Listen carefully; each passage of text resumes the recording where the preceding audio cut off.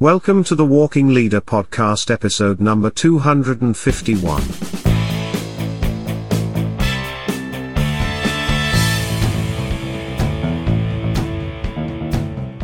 Three, two, one. Hello, everyone. I'm your host, Dave Guerra, and welcome back to another episode of the Walking Leader podcast. As always, the Walking Leader podcast is for you, current and future leaders, to help give you the tools to help you succeed as a leader in your organization as well as in your personal life. Now, the tools of the Walking Leader focus on getting you up and out from behind your desk and out to the front lines where those you lead are in the trenches day in and day out. And attention, all leaders, it is your responsibility to know how the battle is going, and there is no better way to know than to be out on the front lines where the bullets are flying. And now, without delay, let's get this show started. In this episode of the Walking Leader podcast, we shift gears a little bit. In this episode, it is a rare treat what we're going to do. We've only done this one time so far in the podcast series. That's right, it's an interview. On the afternoon of opening day of deer season 2022 in Montana, I had the opportunity to chat with Dave Nordel. Dave is a U.S. Air Force veteran. He's also an author and a man on a mission. And let's meet him. Let's get on with this interview. All right, everybody, in here for a treat again. Now our second interview here on the Walking Leader podcast, and I have Dave Nordel. Dave Nordel is not just an author. He's also a retired United States Air Force Command Chief Master Sergeant of over 30 years service. He is a registered nurse and emergency manager and served as a medic in areas of operations to include Saudi Arabia, Somalia, South America, Iraq, Korea, Japan, and Hungary. Dave grew up in rural Northern California in a dairy farming community and experienced all that brings to a young man raised in the late 1960s and 70s. Dave left home at 19 to join the Air Force and ascended through the enlisted ranks to culminate as the senior enlisted leader for all nuclear missile forces in the United States. Wow. He has vast experience leading small groups and large organizations and has led city government activities and large organizations as an emergency manager for multiple communities through COVID and other disaster situations. Dave currently lives in Montana and is an outdoorsman. How could you not be, right?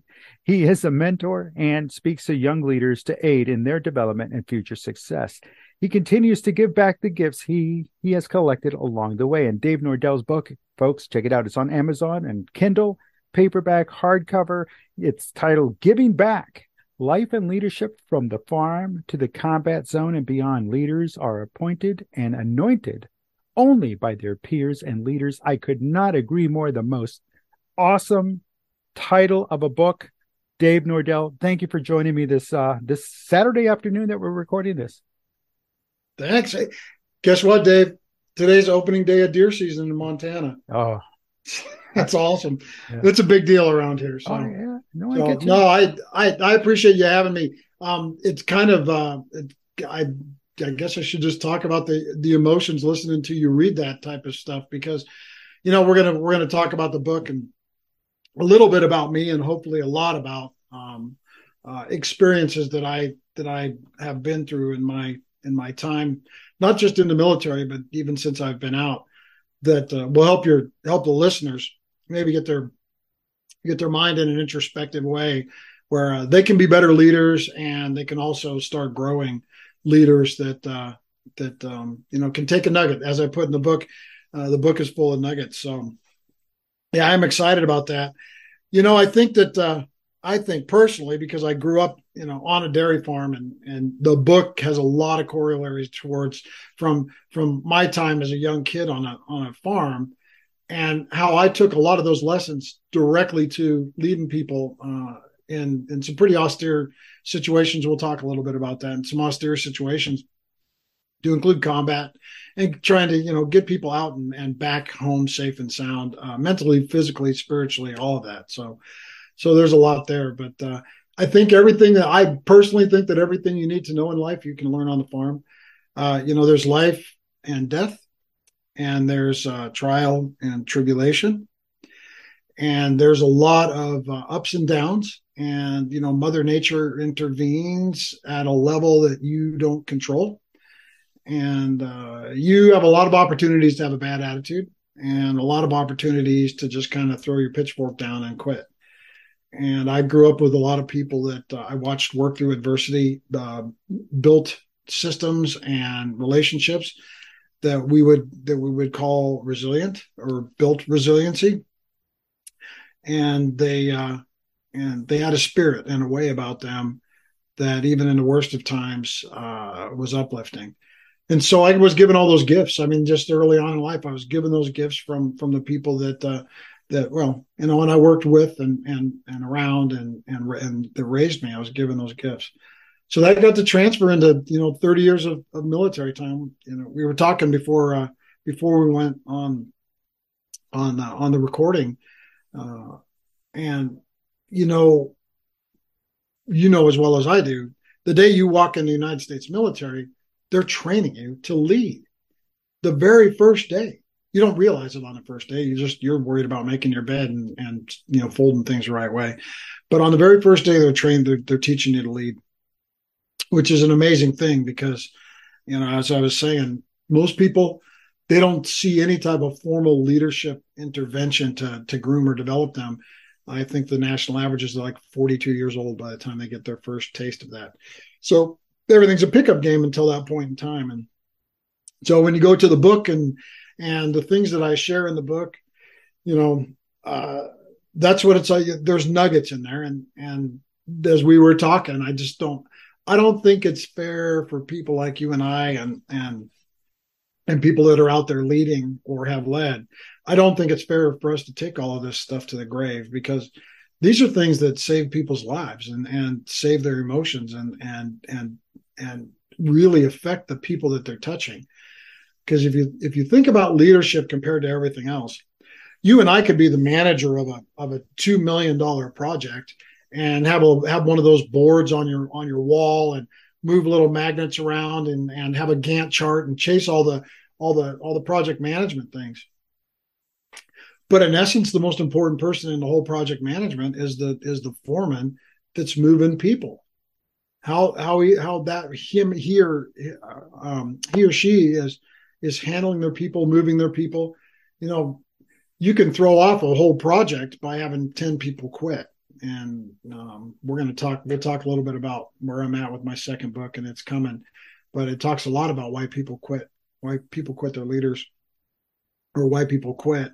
And you know, societally, we're in a time right now, especially with the Gen Zs that are coming into the workforce. This quiet quitting thing is starting to become real. And COVID really challenged us in a leadership environment that some people rose to the top and some people kind of fell by the wayside organizationally. So yeah, so here I am just to chit chat and go through some things, and we can talk about pretty much anything you like.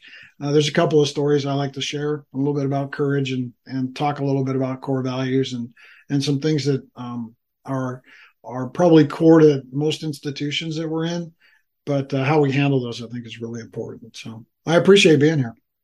Oh, no, thank you. And yeah, you reached out, and I thank you for reaching out, following up with me, because otherwise I would not have, it would have just sat where it was. And I was like, yeah, but I'm glad you're here, and great stuff. And I want to touch on a couple of little points you mentioned, and I've got some questions out of those points. You mentioned about austere situations and austerity. I'm more sure you're going to talk a little bit more about that. But I'm a firm believer when it comes to austerity, that creates challenge, and challenge creates change. Change creates leaders. And even in this time now, in this financial times that we're going to start slipping right into, austerity and austere situations are definitely going to become the norm, especially coming out of this period of COVID. And I'm kind of tying it all together in that it forced change on us. And now going in on that back end, just a quick observation. Do you see that we're going to start seeing a different type of leader because of COVID and now the economy and then what's coming down the line? Well, I think you would agree that most people admire certain things in leaders, and it's pretty cliche. I mean, it's not something that I would write in the book that says, if you're this, and this, you're a good leader, because it has to be genuine, right? You have to actually have developed or own those traits from the time you were born, or when you were young. You have to own those type of traits. So one of the things that we do admire in our leaders is the fact that they can be positive.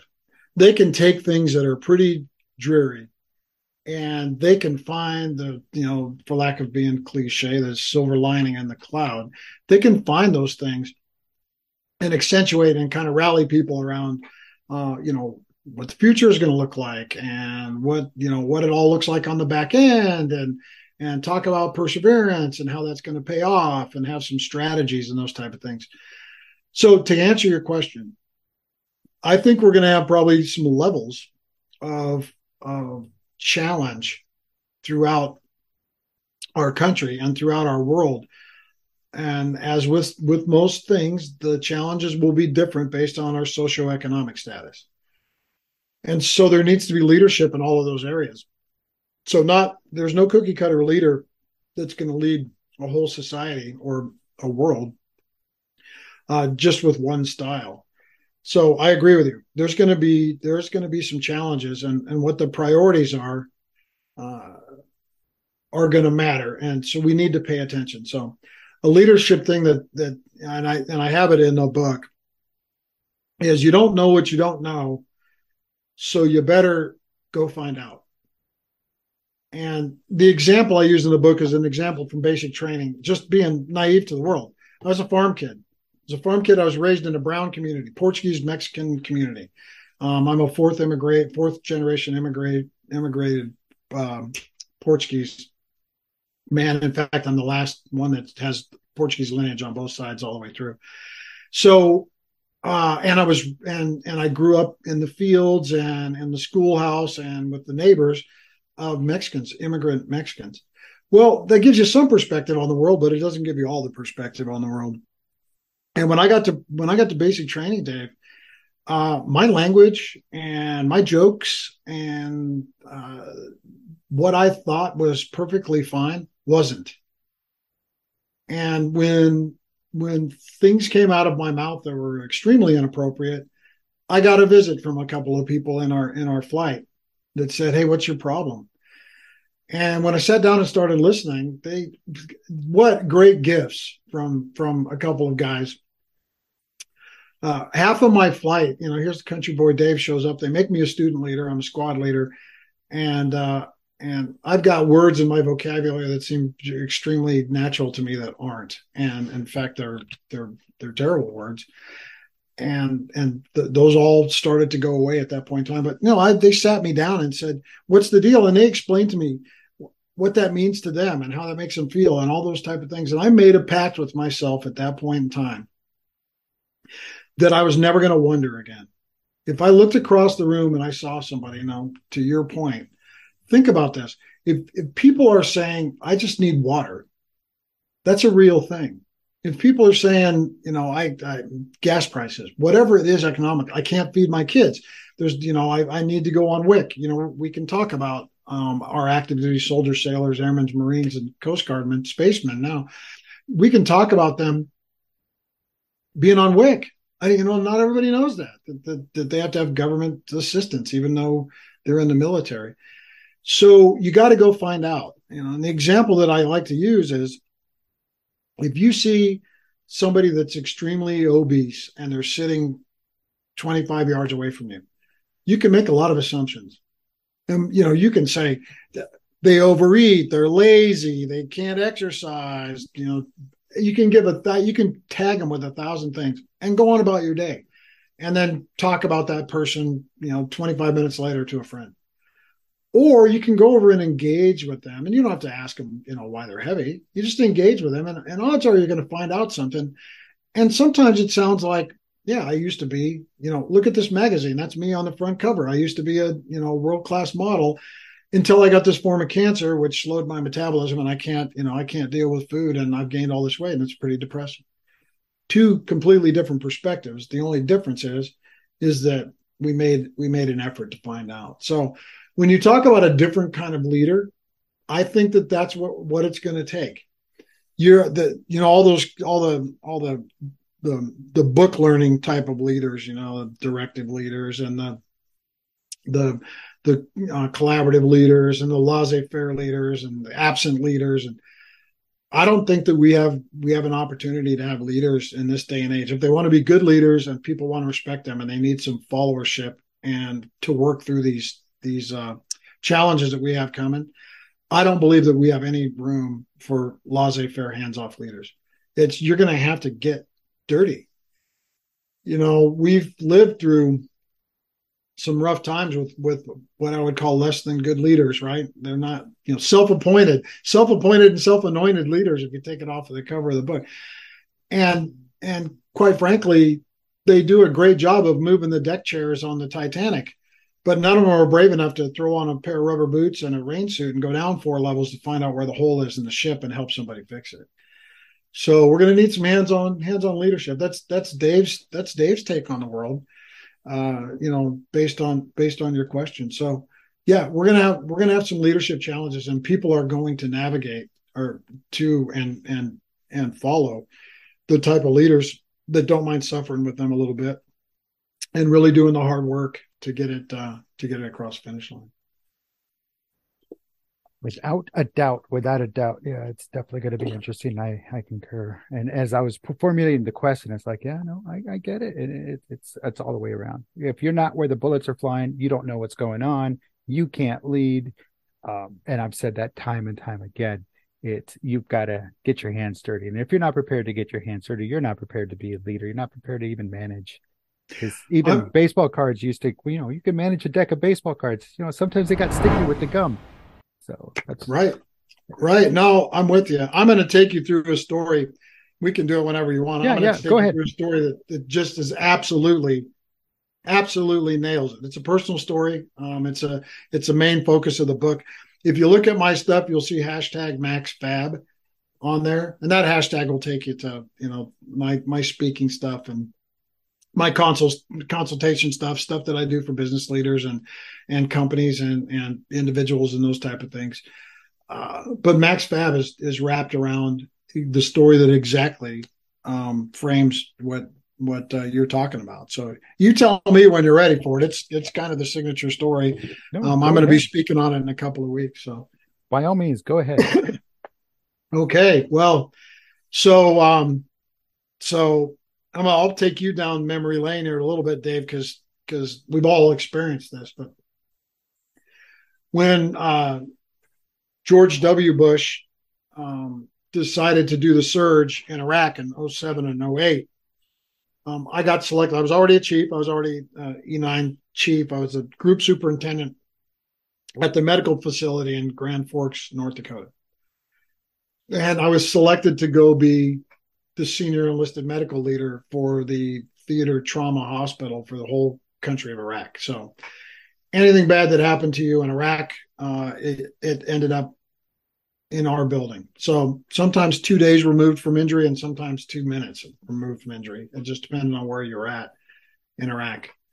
And so the mission was to marry up with the commander and take 235 medics, everything from neurosurgeons to administrative people and everything in between that run a hospital, a level 1 trauma hospital, and do world-class trauma care and make that work and keep everybody mentally, physically, and emotionally happy and get them all home safe, which we did. But there was actually a Purple Heart or two in that unit from some really weird stuff that happened.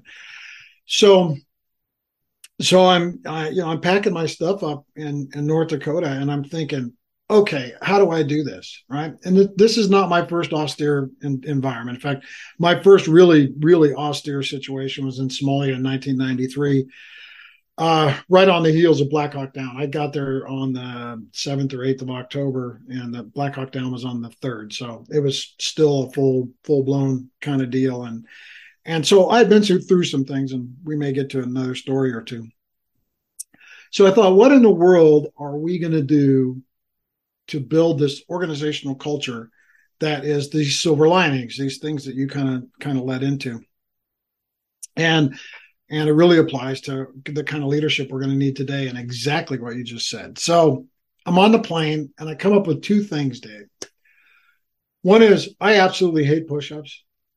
I just cannot stand them. And, even in the Air Force, it's a necessary evil. You've got to do them. You're evaluated on them. You've got to do so many in a minute or 2 minutes, depending on what service you're in. And that's based, your promotions and your longevity and everything is based on that. But I hated them. And so I said, we're going to do push-ups. I'm going to do push-ups, a lot of them. Part of it's, sharing pain with your fellow your fellow soldier, sailor, airman, or Marines, which I had all of them working for me. Some of it's shared pain, and some of it's self-improvement, right? Push-ups make you stronger, and in the end, they're not all bad. There's a lot of good that comes out of that. So we were going to do that. We're going to do some push-ups. And then I thought, what is the attitude that I want projected every day from my people? What's the attitude I'm going to project, and what do I need them to project? So I get in country, swap with the guy I'm replacing. He's obviously happy to get out of there. And so I go to work, and the typical work day for the entire time of my tour, the typical work day was probably about 4:30 in the morning, 5 o'clock in the morning. And I'd get out of there by 10:30 or 11, unless we had something really bad going on. And then it didn't matter. You were up all hours of the night, or there was plenty of midnight work.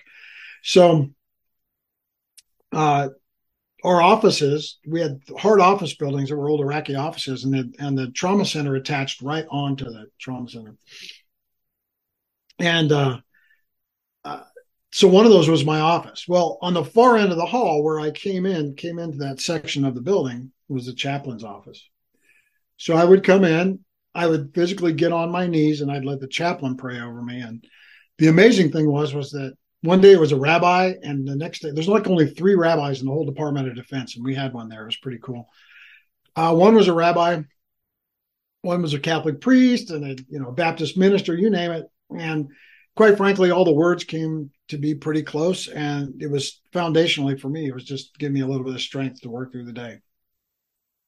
Then the next stop was the admin section, and these admin people aren't really admin people. They're the people that moved planes and people around the world, so that when you were injured on the battlefield or elsewhere, we had you home, and we had you out of the country in 24 hours, and sometimes back with your loved ones in 24, 48 hours, which was amazing. And so in I went, and I said, okay, we're going to do some push-ups. And they all looked at me like I was crazy. And I said, listen, we're going to do push-ups. And I said, I get it. We don't like doing push-ups, but we're going to do push-ups. And I said, we're just going to start with 5. By the time I left, it was a lot more than 5, but we're going to start with 5 push-ups. And I would go to each area as they were shifting over, and I could look everybody in the eyes and have my hands on things and to do that. And so we did our 5 push-ups.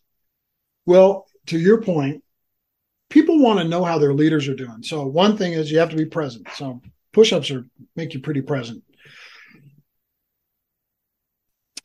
So the question gets asked, Chief, how are you doing? And that's an innocuous question to most, but it's pretty important. The answer is extremely important, especially coming from a leader. And so I would answer, I am maximum fabulous. And that would stop people. I mean, in fact, I do it at the coffee shop in the mornings, and it just freezes. The whole shop stops, and everybody looks at me when I say it, and there's goodness in it because it usually drives a smile. And they would say, Chief, what are you talking about? And I said, hey guys, you got to listen. I said, maximum fabulous is the top of the hierarchy in attitude. I said, it's the mountaintop. And I said, I know every day we're not going to be maximum fabulous, but if we're not working towards maximum fabulous and trying to understand that that's, our attitude drives a lot of our performance and our outlook and keeps hope instilled and moving forward, whatever we're doing. I said, that's vitally, vitally important. So lots of push-ups and lots of maximum fab for the, as the tour rolls on. And this got so inculcated into the unit that we had two auxiliary units, 2 helping units.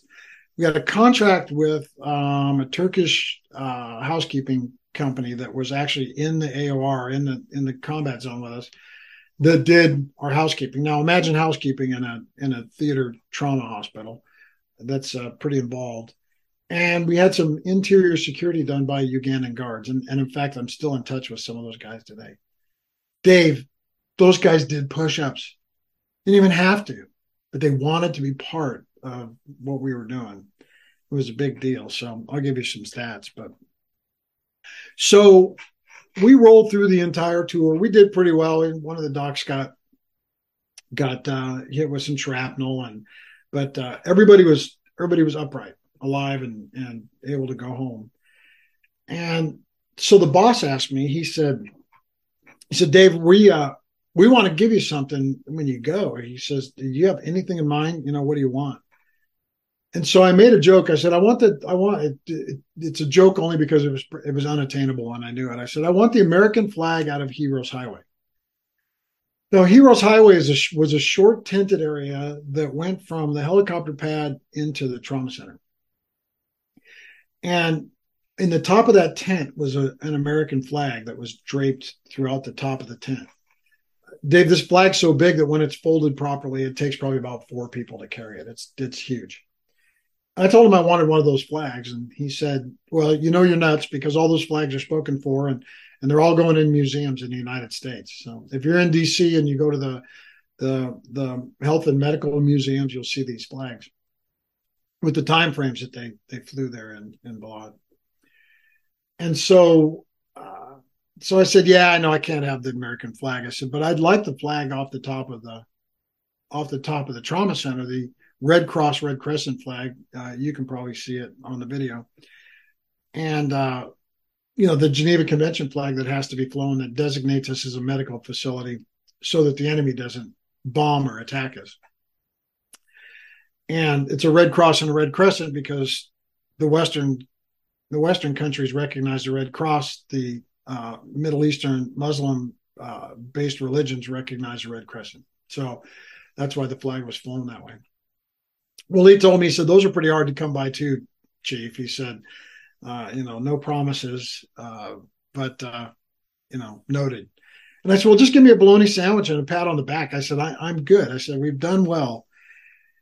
And so when it came time to say goodbye, which was probably a couple of days before I jumped on the plane and got out of there, they had a little get together. You're probably familiar with it. You did it 1,000 times. And they gave me the flag. And on the flag at the top is my name. And underneath it says Balad Theater Hospital, the dates that I served, and then the bottom of the flag, and this is all embroidered on there, it says Maximum Fabulous. So Dave, they gave me a flag. Well, how do you get a flag? I'm a nurse. I'm a registered nurse, and I was when I went over there, and I'm a shock trauma nurse. One is I worked with them.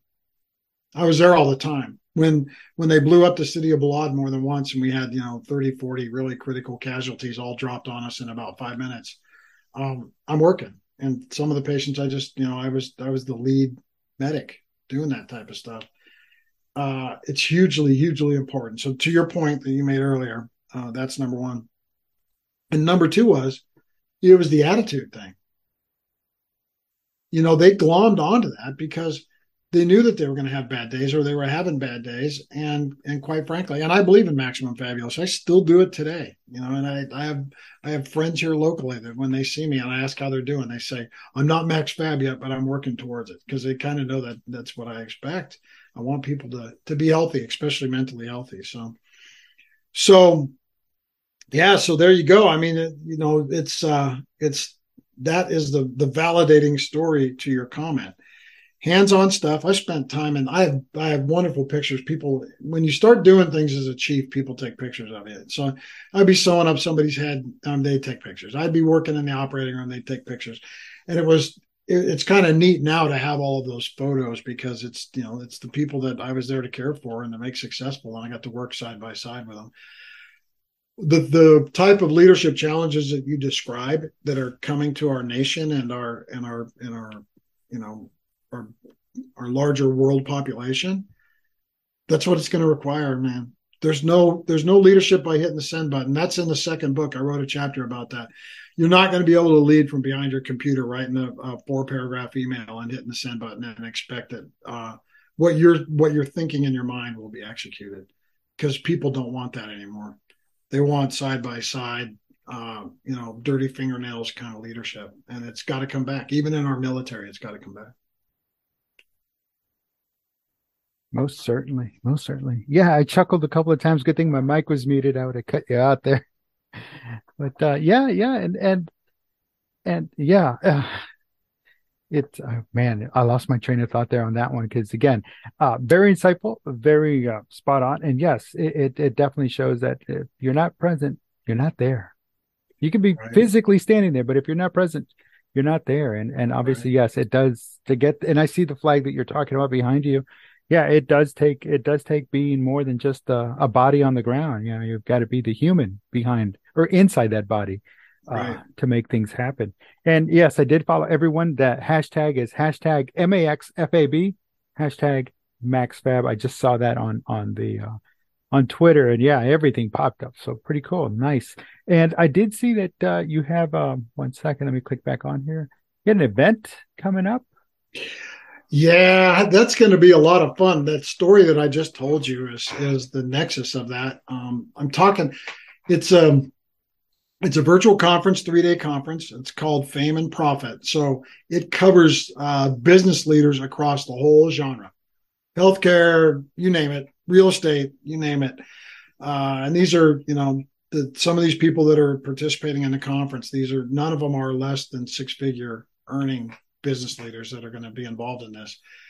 And so they whittled down speakers down to 40. They picked 40 speakers to speak over the 3 days. And somehow I ended up with that opportunity, which is great. I'm really humbled because some of the people that are talking are amazing. Anyway, I speak on day 3. It's called Fame and Profit. Josh Elledge is the leader of the charge. He's a former Navy guy, as a matter of fact. Josh Elledge is the leader of the charge for the Fame and Profit Summit, 1 through 3 November. And the good thing is, and in fact, you can probably just drop the link in there. Or I can give it to you. There's an opportunity to sign up to get some extras if you pay a little money, but it's free. The access to the speakers is free. So this is an amazing opportunity to hear from a lot of people that run their own businesses, but they're B2B type of stuff. My piece in this, I think there may be one other, but I think out of the 40, my piece in this is this organizational attitude thing, especially based around retention, because currently the turnover rate in institutions right now is about 37%. The projected turnover rate in the next year to year and a half is going to be 57%. So you're going to be a 20% increase in turnover. Well, anybody out there that's been in an organization with a lot of turnover, you know what turmoil that causes, and that's a leadership challenge in itself. And I've found not just with my approach, but a similar approach with a good friend of mine. I have found that this organizational attitudinal culture and the development of it, which is, by the way, you'll appreciate, free, no board meetings, no working groups, no 10 Zoom calls to get this stuff organized. It's just a matter of picking what your push-ups are and picking what your max fab is and actually making it real. So you got to believe in it. It's got to be real. People see fake from 10,000 miles away. So yeah, you got to pick those two things and really get after it. So yeah, if people want to sign up, and I'm on day 3, but I encourage you to listen to the whole thing because it's as much of it as you can. I'm on day 3, and it'll be you'll hear a similar story to this. It's even a little more expounded. There's some more nuggets in there. So yeah, it'd be good fun. I'm over there talking. I have the mute button on, and which is standard for Zoom calls. Sure. Yeah, if you don't have the mute on at least once, you're not in a Zoom call. Right. Yeah. So that's the Fame and Profit Summit 2022. It's a virtual event. I'm looking at it now. I saw the fameandprofit.com /tickets. and a couple of, I guess it's got your code behind it. That way it attributes to you. Yeah, it should say Dave 93, I think is what it says. That is correct. Yes. Yeah, that's the one. That is nice. Nice. And a good group of people here that are Oh, speaking. amazing. And there's people on there from Europe and Australia, and yeah, it's and they're solid, and we're actually doing some connections and building some relationships, which is really cool. So That's what it's about right there. yeah, No doubt. If you don't mind, and you've already touched on it just a little bit a couple of times, and again, and earlier off before we actually started, you were mentioning about, well, again, gave us a little bit of information on turnover in the Right. organization, and you did mention something that we all know is true. Nobody wants to hear it, but it has to be said, even if they don't want to hear it. And that is that people don't quit organizations, they quit the leaders. Sure. You want to expand on that a little bit? Well, so you'll see if you tune into the conference, you'll see that one of the tidbits that I added on there is if you go look, there's two words that are used to describe why people leave based on their leader, and they're powerful words. I mean, they actually it hurts your feelings when you say them, and uninterested and uncaring are really damaging. And so, there's an old adage, you'll see it out there if you read leadership books, to include mine. It's in mine, and I believe in it. Nobody cares how much you know until they know how much you care about them. So say that again. Nobody cares how much you know until they know how much you care about them. And I think far too often leaders, as they go through the ranks. Now remember, the average leader is probably without a mentor or any type of formal leadership guidance or training until they're 42. So leaders anoint themselves based on their position, right? So if you think about how important, I think it's rubbish, but think about how important a signature block is. People work on their signature blocks a lot. Now, I've got a signature block in my email that's ridiculous now, but it's because I'm speaking and doing consulting, and all that stuff has to be there so people can get at it. But if I wasn't in that environment, my signature block would probably say Dave, and that would be that. But think about how people look at signature blocks. If you get something that looks like somebody telling or directing or whatever, they might be a subject matter expert. They might be the housekeeper, but they're the subject matter expert on cleaning up whatever it is.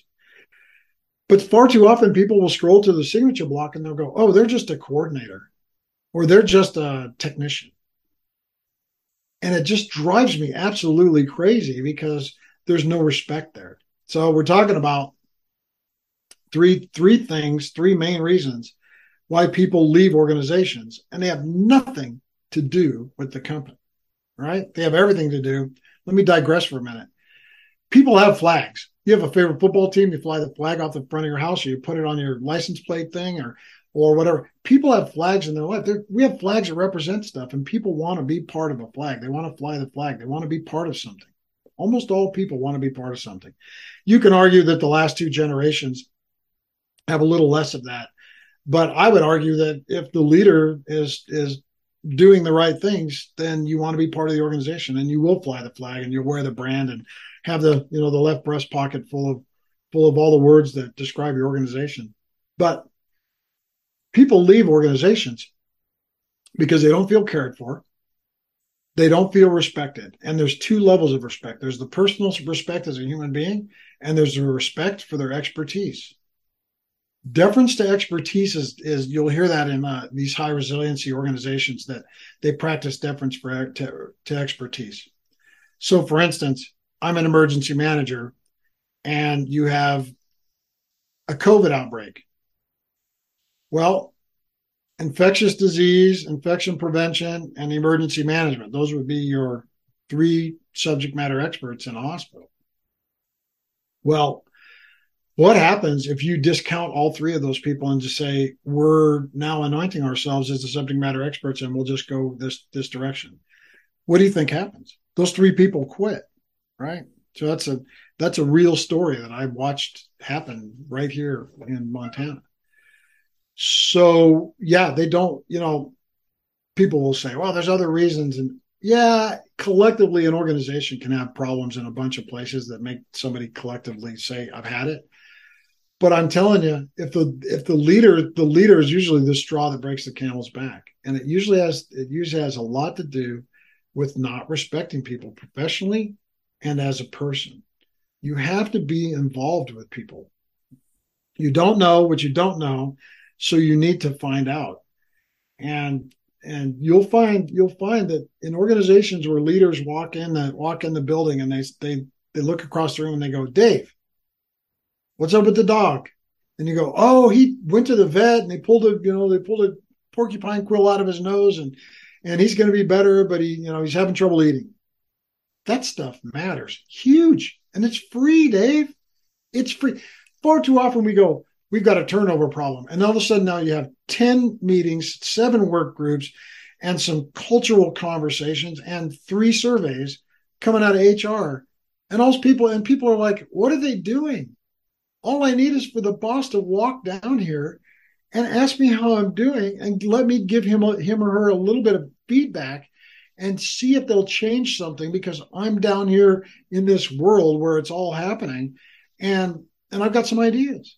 Just hear people. Just listen. This is, by the way, everything I just covered in there, there's a chapter in the book about all of that. Everything I talked about, it's all in there.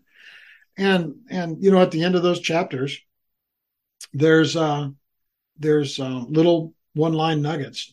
You'll get to read the book here soon. And there's little one-line nuggets. And one of those nuggets is, knowledge is power only when shared. And as a leader, you have to include people in what you're thinking and communicate appropriately. If that's not done, then they feel like automatons. They don't feel like they're part of something, and they certainly don't feel like they're part of something that's bigger than them. And human beings want to be that. That's why you wear your sweatshirt that says XYZ baseball team world champions. If it's your team, you want to be part of that. You say we, right? When you talk about your favorite sports team, and I know you do sports talk, think about if somebody calls in on a sports talk show, and they're going to talk. I'm a Dolphins fan. In fact, I have season tickets to the Dolphins. I fly from Montana to Miami to do that. When I talk about the Dolphins, I say we've had a lot of injuries. We get our quarterback back this week. We think about that in a work environment. And if your people are saying maximum fabulous, and they're saying we, and they're saying us, and they're taking positive thought and they're spreading it around the organization, who wants to leave that? Nobody. So go find the people that are leaving, Dave, and ask them why they're leaving. And they usually have a laundry list. It's like a divorce. They have a laundry list. They've done pros and cons, and they'll tell you, I tried this and I tried that, and I'm just at my wit's end and I can't do it anymore. And it sounds like somebody that has been married for an awful long time that's decided to get divorced and has had to do all of the things for them to be mentally prepared to do that, to make sure they didn't leave anything on the table, as far as trying. So I know that's a long diatribe on why people are leaving organizations. But the messages to the leaders are all there. We talked about my second book, and the title is going to be The Cows Are All Laying Down. And the subtitle will be, Why Are People Quitting You, the Leader? On the farm, when the cows are all lying down, you better look in the sky, because there's probably a bolt of lightning coming. The animals are intuitive, and they can kind of predict things, especially weather. And it's not just cows. And as a leader, if you're walking by those signs in your organization, and then you want to look up one day and go, well, what the heck happened? Why did I run to the top of the hill with my flag and get there and nobody is there? Well, I will tell you, I don't think I've ever met a leader that's had a catastrophic personnel event in their unit or their company that's had a catastrophe where you have mass exodus. I don't think I've ever had a leader that when you finally go back and have a conversation with them, that all of those subtle signs were there. They just didn't want to put the time in. They just didn't want to put the time. They want to hit the send button and they want to keep tapping their badge that says director, senior director, chief executive. I'm this. You and I experienced that in the military. The difference between the people that we really remember as good leaders and, that crazy major that, is a turtle on a fence post. So there's a lot there.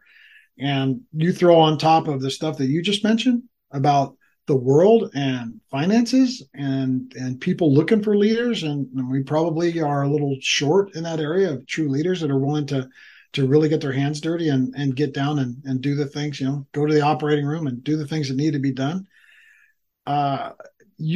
57% might be low. So with the turnover rate, especially with the generations that are considering that, the millennials,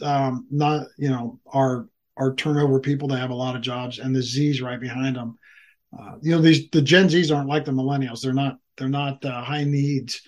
They are independent, and they just want to be given a job. They want to be paid well for it, and they want to be told what to do, and then they want to be left alone. So think that how hard that is for people that like you and I. So when you're leading, to get your mind around that and to shape it, shape your leadership style to work with that. So how's that for a diatribe? Yeah, no, hey, again, but it's sometimes it's those things that have to be said, and they have to be said over and over again. It's not something like, oh, it's just, we'll put this up here on the dry erase board this week, and next week we'll replace it with the next flavor of the month or next flavor of the week. It's core, it's foundational, it's basic.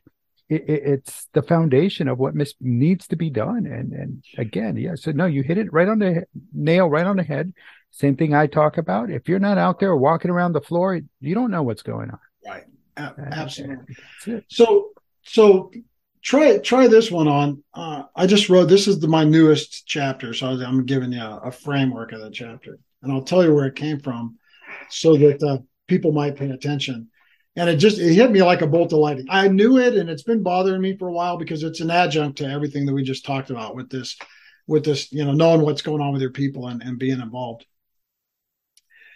When you were in the Army, there was a lot of stuff that was merit-based, to include how many push-ups you could do, right? That mattered. And so we've shifted away societally. We've shifted away from merit-based performance. And we've shifted more into something that looks like set the bar, put numbers, and everybody get to the number. And you just do it collectively. So the only variable in that type of management environment, the only variable is the number, right? So if the number is 1 and everybody is getting a 1, then you move it to 2, and then everybody has to work harder to get to 2. Or if the number is 9 and nobody can get to 9, instead of sharpening our skills and working hard and getting to 9, we lower it to 6.5, right? So I'm flying to Miami, and I'm watching Top Gun Maverick for the first time, the new movie, the one that makes everybody tear up and cry and leave with a lot of patriotism and feel good stuff.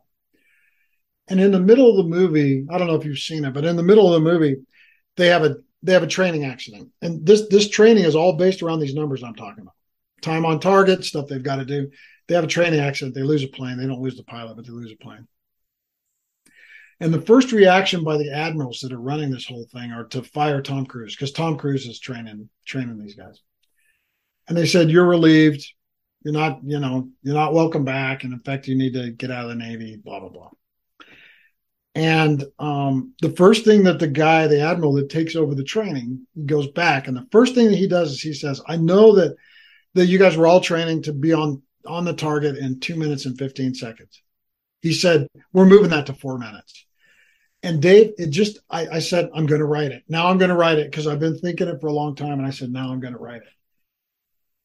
People are leaving organizations and losing faith in their leaders, or they're rudderless. They're in organizations that are rudderless because all the standards that were and are put into place to ensure excellence and safety and our measures of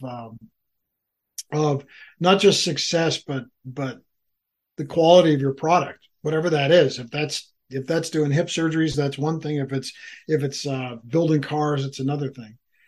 All of those things that are put into place have now become negotiable. So, for instance, your beloved Army just decided they decided, undecided, and then redecided to start taking soldiers without high school diplomas. And oh, by the way, certain high level misdemeanors, as long as they weren't felonies, are waived and they let people in. Well, why is that? Well, because you got recruiting goals and it's an all volunteer force, and you need to, we have to take from our population. And so, if what would exclude you because of tattoos, we can't do anymore, because everybody that we need to join and to serve and to protect our way of life, they all have tattoos. So you've got to shift those things. So we have to be really careful with that, because when you shift off of the standard, there's actually people out there, Dave, that see that as a negative in their leaders. The wishy-washy thing, just put the bar high enough so that everybody can jump over it. Well, how motivated are you to go to work and get an A+ every day? And this leads into quiet quitting. It leads into how people are going to react to this economic downturn. I'm old enough, Dave, that I remember people bought houses for 18 to 19% interest. The first car I bought when I came back from my first assignment was in Spain. When I came back from Spain, after I'd been back for a year, so it was 1988, end of 1988, the first car that I bought, my interest rate was 17.5%. Nobody'd even buy a car for that today. They wouldn't even think about it. But it was reality back then. So we're going to a place we've been before. There's just a lot of people that haven't experienced it.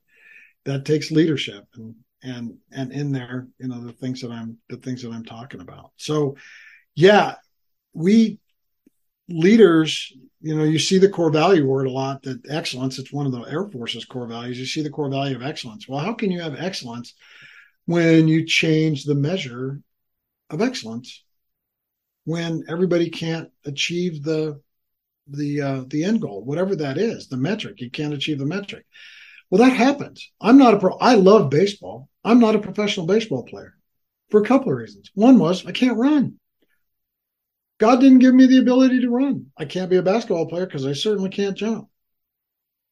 But I'm pretty good at some other things. And the Air Force figured out I was good at medicine. So we've got to be really careful with that. Or what we're going to have is a lot of people sitting on the sidelines. This quiet quitting thing is real. And we're letting it happen. Quiet quitters in the 50s and 60s were asked to leave organizations because they needed more effort, and there was somebody willing to take their job in 5 minutes. So, another diatribe for you. No, don't worry about that. That's but again, it answers the question and expands on the answers as well. So no, it's all good. It's all good. And like I said, I'm still a firm believer. If it needs to be said, it has to be said. It must be said. There's no two ways around it. That's really the only way we're going to get, I feel, a caliber of leader that is going to be one that people will willingly follow, not because, oh, well, that's the only person standing through attrition.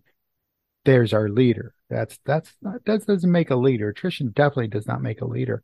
Right. But those that are willing to listen, work hard, and do it, yeah, most definitely. I'm really looking forward to reading your book. It's in my P.O. box. I know that much. I just gotta go up there and pick it up from behind the counter. And it's when people tell me, "Well, I'm not much of a book reader," I tell them, I wrote the book for you. You can read a chapter. If you go to bed and say, "I'm sleepy," you can read a chapter, and if you like it, you'll get to a second chapter and you'll get through it. The chapters are short, they're impactful, and they have insights at the end of them, and you can gobble it up, but you can also stop. And it's just it's my life wrapped around a lot of situations from all over the world, and in a lot of different environments and a lot of different diverse experiences. And they're just my nuggets, and I'm throwing them out there. I'm sharing them with everybody because you know, if you get one nugget, and as I write in the front of the book, if you get one nugget out of this, just one nugget, then it was worth writing the book. And so, yeah, I hope people pick up a copy. You know, the price is reasonable, especially on Kindle, and enjoy it. And then, you know, write a review. If you hate it, write a review. If you like it, write a review.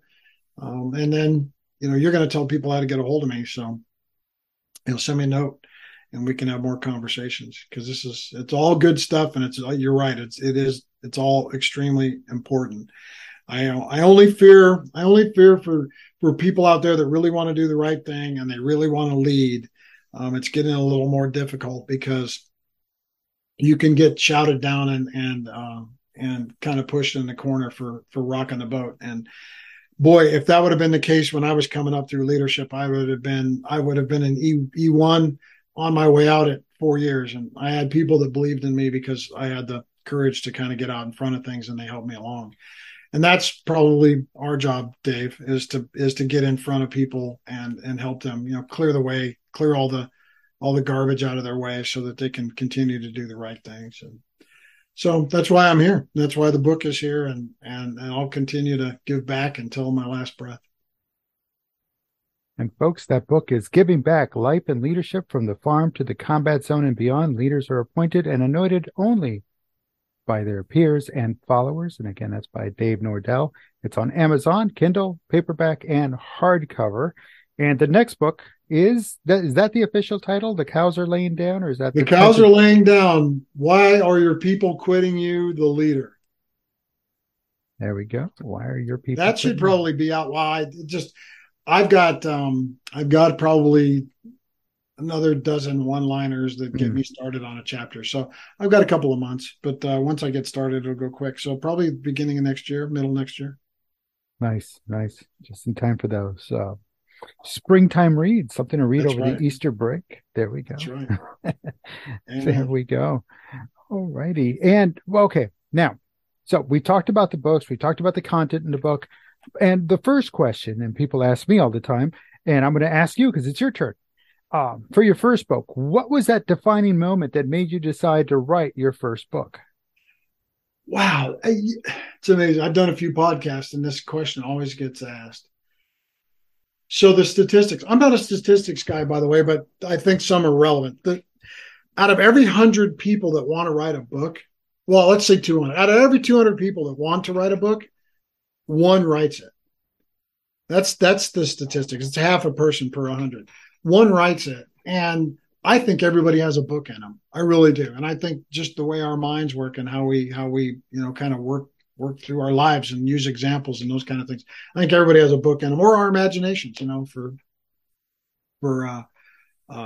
fiction stuff. So, no, what happened here, Dave, was I'm a storyteller, as you can tell. And I've led, through storytelling, through examples, either mine or somebody else's. And I just had some people that were near and dear in my life that kind of pulled me aside and said, "Hey, you need to write this stuff down.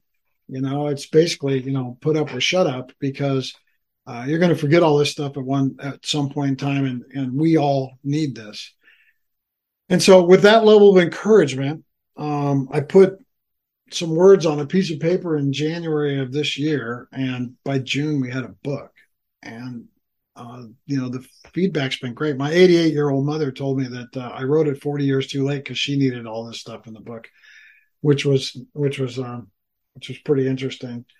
There's things in there. My journey with alcohol is in there. I have PTSD from some of the things I've described, and I think that I'm doing a pretty good job with that. But our veterans aren't. I'm very passionate about the mental health things and those kind of things. So why would you not do it? If I truly believe in giving back, which I do, this is one form. You and I having this conversation is another form. But the book being available for people to pick up and work their way through, I think is important. And I think the second book's important, or I wouldn't do it. So, I don't have a million readers, but we'll work on that. And then, hopefully, when people get through the book, they do things differently. I had a buddy of mine call me after he finished reading the book, and he says, "I just finished apologizing to my wife, and I quit drinking because she's been living with a drunk her whole life." That stuff's pretty powerful. So if that only happens once or twice from one book, I'll take it. I'm not short on words. So. That's a good thing. That is a very good thing. Um, all righty. Well, no, definitely it veteran side of things, definitely very passionate about as well. Um, gotta, let everybody know, hey, we did something and we're still kind of technically still doing something, but we also need to within each other, within the brotherhood, we definitely need to share with everybody, hey, don't be afraid to make the call either. Because Oh, right. there Yeah. are Well, great services out there. yeah. It's so I'll give you a story, Hmm. and then that will migrate into my story. When I was the command chief at Hill Air Force Base in Ogden, Utah, we had the second largest explosive ordnance disposal unit in the Air Force. So as you know, these are the mine finders and the IED fixers, right? Make things go away. And as you know, in the DoD, that's a pretty DoD wide, that's a pretty small batch of folks. So we had Air Force guys leading Marine units and Army units and embedded with them, and these were my guys. We lost during my time. We lost two guys out of that unit, actually three. Right around the time I got there, we lost the first one, and then two more during my tenure. Well, I had gone to in my early years. I had gone to advanced medic school. A handful of guys in the Air Force, they send you back to school, and you're the doc. I mean, they teach you how to take care of patients and run your pharmacy and do all those things. And I spent a lot of time, in units by myself, being the medic, being the whole hospital in one kind of thing. Well, these EOD units always had a medic embedded with them, same genre. So I had access to their community at a little different level as their senior leader on the installation. I was the senior enlisted leader for the whole base, and this was one squadron within that. But the squadron that was suffering. And so when we lost Chris Soulsby, Tech Sergeant Chris Soulsby, when we lost Chris, the unit did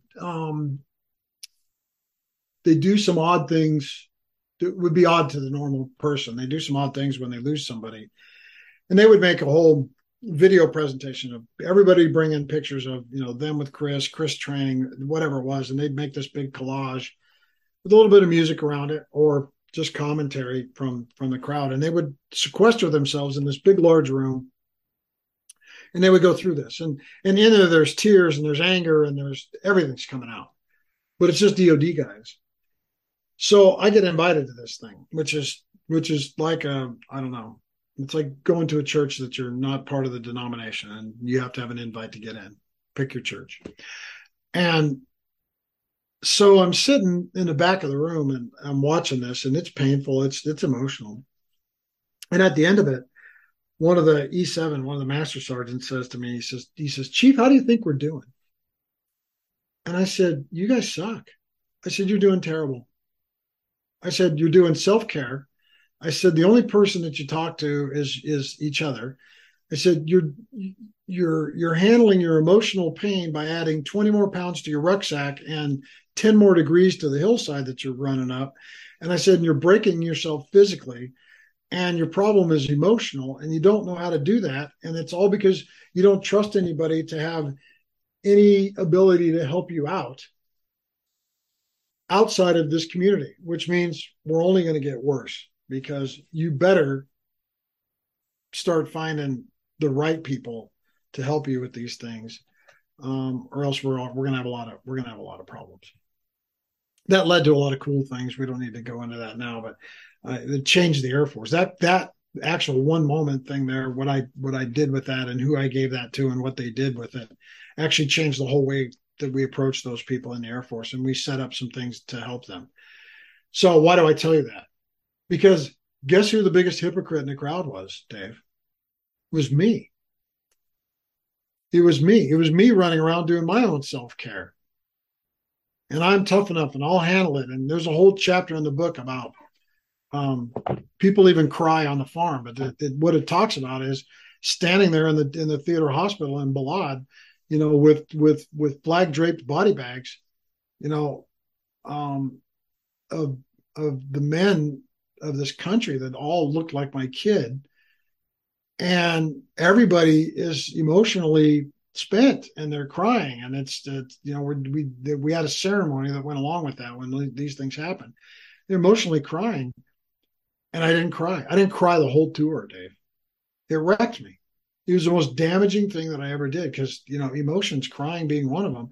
I mean, that's all chemical reactions. Laughing is a chemical reaction. Crying is a chemical reaction. I mean, we're based on that type of stuff. And when you get those chemicals screwed up, it screws up your head. And so when you have visual or physical PTSD or whatever, there's those things that you can't unsee, unhear, and unsmell are there forever. There is no magic pill. There is no surgery. It's there forever. And you got to get your head around that. Now, that's a pretty steep mountain to climb. Why would you do that on your own? Here's why. I've likened it to this analogy. If you're driving down the road tomorrow, Dave, and two cars in front of you, a guy hits a guy on a bicycle coming across a crosswalk, knocks him down in the middle of the road. You're going to get out of your car. If you have any medical training, you're going to grab your first aid kit. If you don't, you might grab a blanket or a jacket. You're probably going to grab your phone and dial 911, and you're going to walk over to the guy that got knocked off the bike or the gal that got knocked off the bike, and you're going to say, "Are you okay?" And you're going to get a reaction to that. Yes, no, they're unconscious, something. And that's going to make you do something else. You're going to intervene. When people have mental health bicycle accidents, we drive 14 blocks around it, looking the other way, because we think that we're not qualified to intervene. And I argue that we are absolutely qualified. It's no different than CPR. In fact, there's classes that you can take on mental health that are exactly like CPR. First responder, first intervener classes. When you go to somebody that wants to put a gun in their mouth, I've been there. I'm that guy. When you go to somebody that wants to put a gun in their mouth and you say, "Are you okay? You don't seem yourself today." You start healing at that point in time because somebody crossed the line just far enough to say, "Are you okay?" And it just builds a layer of hope and intervention. And that person doesn't need to know anything about mental health. They don't need to know anything about suicide or be some professional on X, Y, and Z. You just need to be the same human as the one that got out of the car to go see how the person is that got hit by the bike. But why don't we do that? What is the affinity to that? I know there's a stigma around mental health. Certain personality types don't deal well with their mental health problems because they don't know how to ask for help because it goes back to your childhood and how you were raised and what your values are, how you think you'll be perceived. I get all of that. But that doesn't do you a lot of good if you've hurt yourself or you've committed suicide or you start beating your wife or you're so drunk you can't see straight. I write in a book about my journey with alcohol. That is the most dependable thing on the face of the planet. It is always there. It is always available. It always does exactly what you want. It doesn't argue back. It is like being married. And divorcing it is the most awful divorce you'll ever go through. But once it's done, it's completely liberating. I enjoy every Monday morning just for the fact that I don't have a foggy head from, my first mimosa or Bloody Mary on a Sunday morning, thinking that was just kind of the thing that you did. And so there's a lot there. And, it's, you've got to understand that taking the first step, sometimes you have people taking 95 steps for you after that. but you got to take the first step. You have to. And if you care about people and you can truly ask in earnest, I have a friend that has a nonprofit and it's titled Ask in Earnest for this particular reason. Her father committed suicide. He was a farmer. And he was known for the guy that would ask in earnest. If you're asking in earnest, it goes back to, if you don't know what you don't know, so you better go find out. Don't sit across the room and say, they don't seem right today. Go tell them that they don't seem right. You may open up a bag of tricks that is fulfilling for you and it's life-saving for them. So, you talk about they're hard things and they need to be talked about and said over and over again. I'm going to scream this one from the mountaintops every chance I get. And when somebody talks to me about, and I've been asked, tell me about PTSD or, suicidal ideation and, how close were you to killing yourself? All the things that come out. My therapist even asked me this question about military suicide. I told her I was going to charge her for half of the visit because it was almost a reverse consultation. What it comes down to is somebody's got to ask. Somebody's got to ask. What does it feel like? It's lonely. It's lonely until somebody fills the void. It's hard. Those demons, I don't know where you're at in your life and what your army time, where that took you. But when you have these things, these demons, this stuff that's there all the time, you got to make friends with it because it's part of you. It's part of you. And so one way to make friends with it is to have the right people involved in your life. With your inner circles and formally and informally involved in your life, and you gotta learn to live with it. And in some ways, you can make it a blessing, and that's why I put it in the book, and that's why I share on things like this. I'm not afraid to say it anymore, because I'm in a good spot, and it took a big giant blood clot in both of my lungs and a near-death experience 5 years ago for all of that to bubble to the top for me to say, okay, well, that was somebody's way of telling you that you're not in control, not completely. And so if you want to be in control and be in the right way, you need to go get the help. So I encourage everybody to do that. If you want to talk to me about it, Dave's giving you the information. You should probably throw my website up there, Dave. That's an easy way to type me a note any way you want. And just go on there and click on work with Dave and you can just write me a note. I mean, we can just pen pal it. I mean, there's no financial obligation until you ask for, some official, but yeah, it's heavy stuff. And we shouldn't have 22 veterans a day killing themselves, and realize the majority of those veterans that are killing themselves, it has nothing to do with combat related trauma. It has everything to do with this re-inculcation into the civilian community, that loss of brotherhood, that loss of having a foxhole buddy and the things that go along with that. And it's real. And so you got to be able to ask for help, especially when you feel like you're in trouble. Because I know if you fell in a vat of quicksand tomorrow and I was standing next to you and it was quickly running up to your neck, the first word out of your mouth would be help. So when you have an emotional quicksand event, you need to probably ask for help because somebody's going to help you. That's what we do. Exactly. And most definitely. Yeah, I know. In speaking with other veterans, we all carry something. All of us carry something. To everybody's, it's unique to them. And therefore, I cannot say, well, my experience trumps your experience. No, it's not like that. Everyone is different. Every experience is different. And there is no cookie cutter approach, but there is only one approach. And it's like you mentioned, take that first step without a doubt. That's the only thing that's common in all of that is take that first step. I wholeheartedly agree. Man, a time is flown. We've got. I know, brother. Well, you know what? Yeah, read the book. If you think there's more there, maybe we can do it. Maybe we can do a second one. Especially, I have actually around the time of your new one. So there you go. Let's do one around the time of the second book. That way we can talk about that one and dissect it and rip it apart, and we'll tear out all the pages one at a time. How's that sound? Yeah, no, I'm all in. All in. And before we really formally wrap this up, I definitely want to ask and get this give you an opportunity. If in everything we talked about today, did we miss something? Anything, any message you definitely want to get across? Anything you like, oh, I need to mention this? The floor is yours. Sure. I'll make this. I won't even belabor the story too much.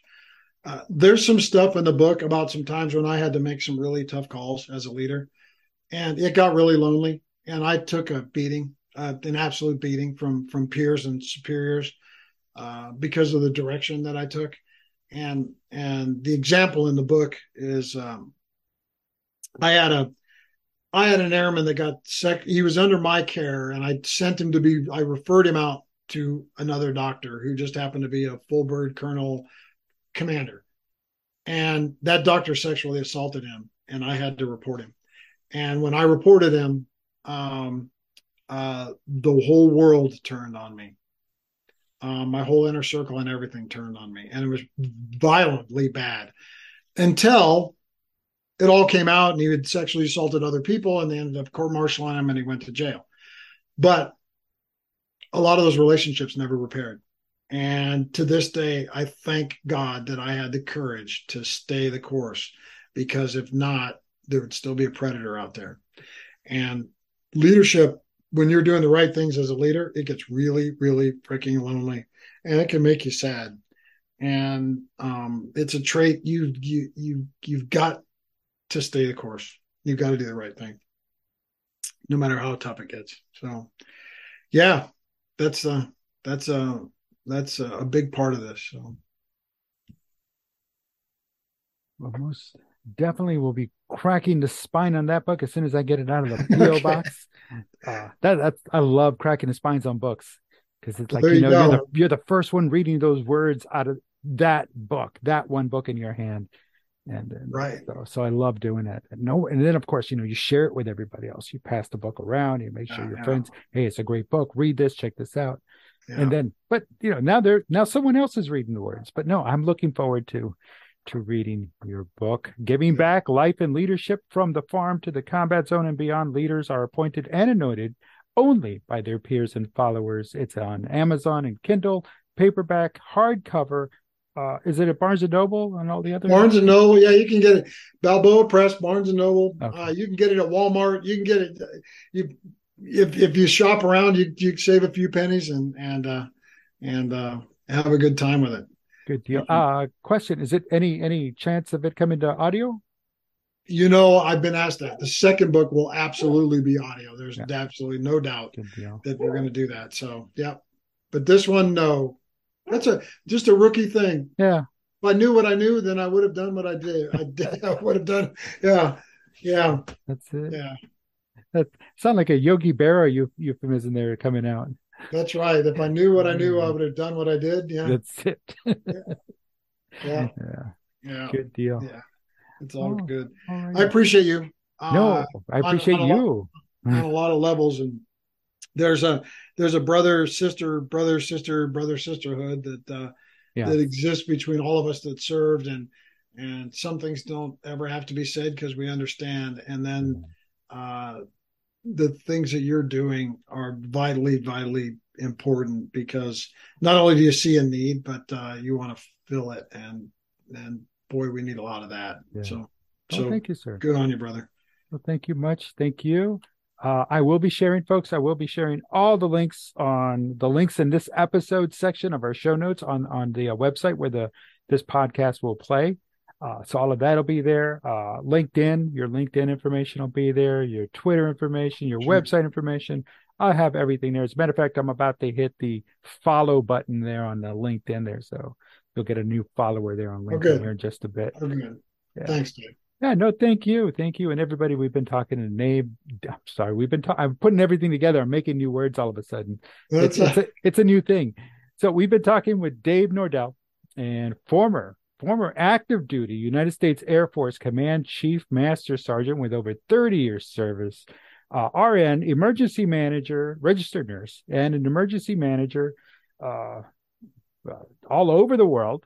Saudi Arabia, Somalia, South America, but I guess that was on the government plan. Uh, Right. that's what I tell people. Oh, I went Yeah. over here, went over there, but that was on the government plan. And Right. again, definitely a definite outdoorsman because he lives in Montana. Because if you're in Montana, you have to be an outdoorsman. It's like where I'm at here in Texas. I have the Gulf Coast an hour to the west. I never go.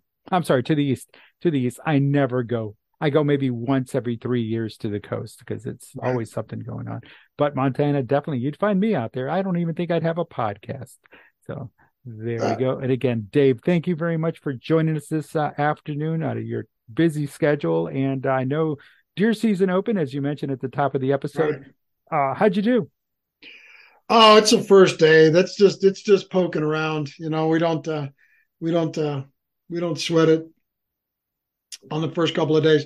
Besides, it's kind of raining sideways and a lot of wind today, and it's supposed to get snow tomorrow. Be the first snow of the year, probably, Oh, or wow. the first snow of this fall winter time frame. So excited for that. Actually, when the snow gets on the ground, everything gets easier and better as far as outdoor stuff. So I love it. Yeah, there you go. Good deal. Well, good luck if you All have right. any. If you catch it, if you get anything, good luck out there. If you Well, see thanks. them, first of all, if you see them, then good luck after that. That's right. Well, I'll offline. I'll send you some pictures. Oh, cool. Well, good deal. Again, thank you very much, Dave, and we appreciate your time. Thank you, sir. Take care. Well, that's it for this episode of the Walking Leader podcast. Do you have any questions, comments, or concerns for me, my guest, Dave Nordel, here on episode 251? If you do, drop me an email at dave@daveguerra.com. Also, Dave Nordel's contact information will be on this episode's show notes on my website. So if you need to reach out to Dave, there's where you can go visit and get that information. All the links will be there. And of course, you can always leave a voicemail message at the Walking Leader hotline at 956-720-0060 and leave a message. Or reach out to me on Twitter at Dave Guerra, all one word. That's at the at symbol, DAVEGUERRA, Dave Guerra, all one word. And I do look forward to hearing from you. And again, I want to thank my guest, Dave Nordel, for taking time out of hunting season. It was good. He had another weekend to go, so that was all good. And I want to thank you, the listener, for your time. I do appreciate you making it to this point of the episode. I am David Guerra, author of the books The Walking Leader and Great to Follow, and I invite you to subscribe to the Walking Leader podcast on Apple Podcasts, Spotify, Spreaker, and Stitcher, and you can find all those links on the DaveGuerra.com website. And lastly, I want to remind you to always go beyond the grind and go beyond the hustle, because that is the only way to be the walking leader and a leader that is truly great to follow. And until next time, I thank you.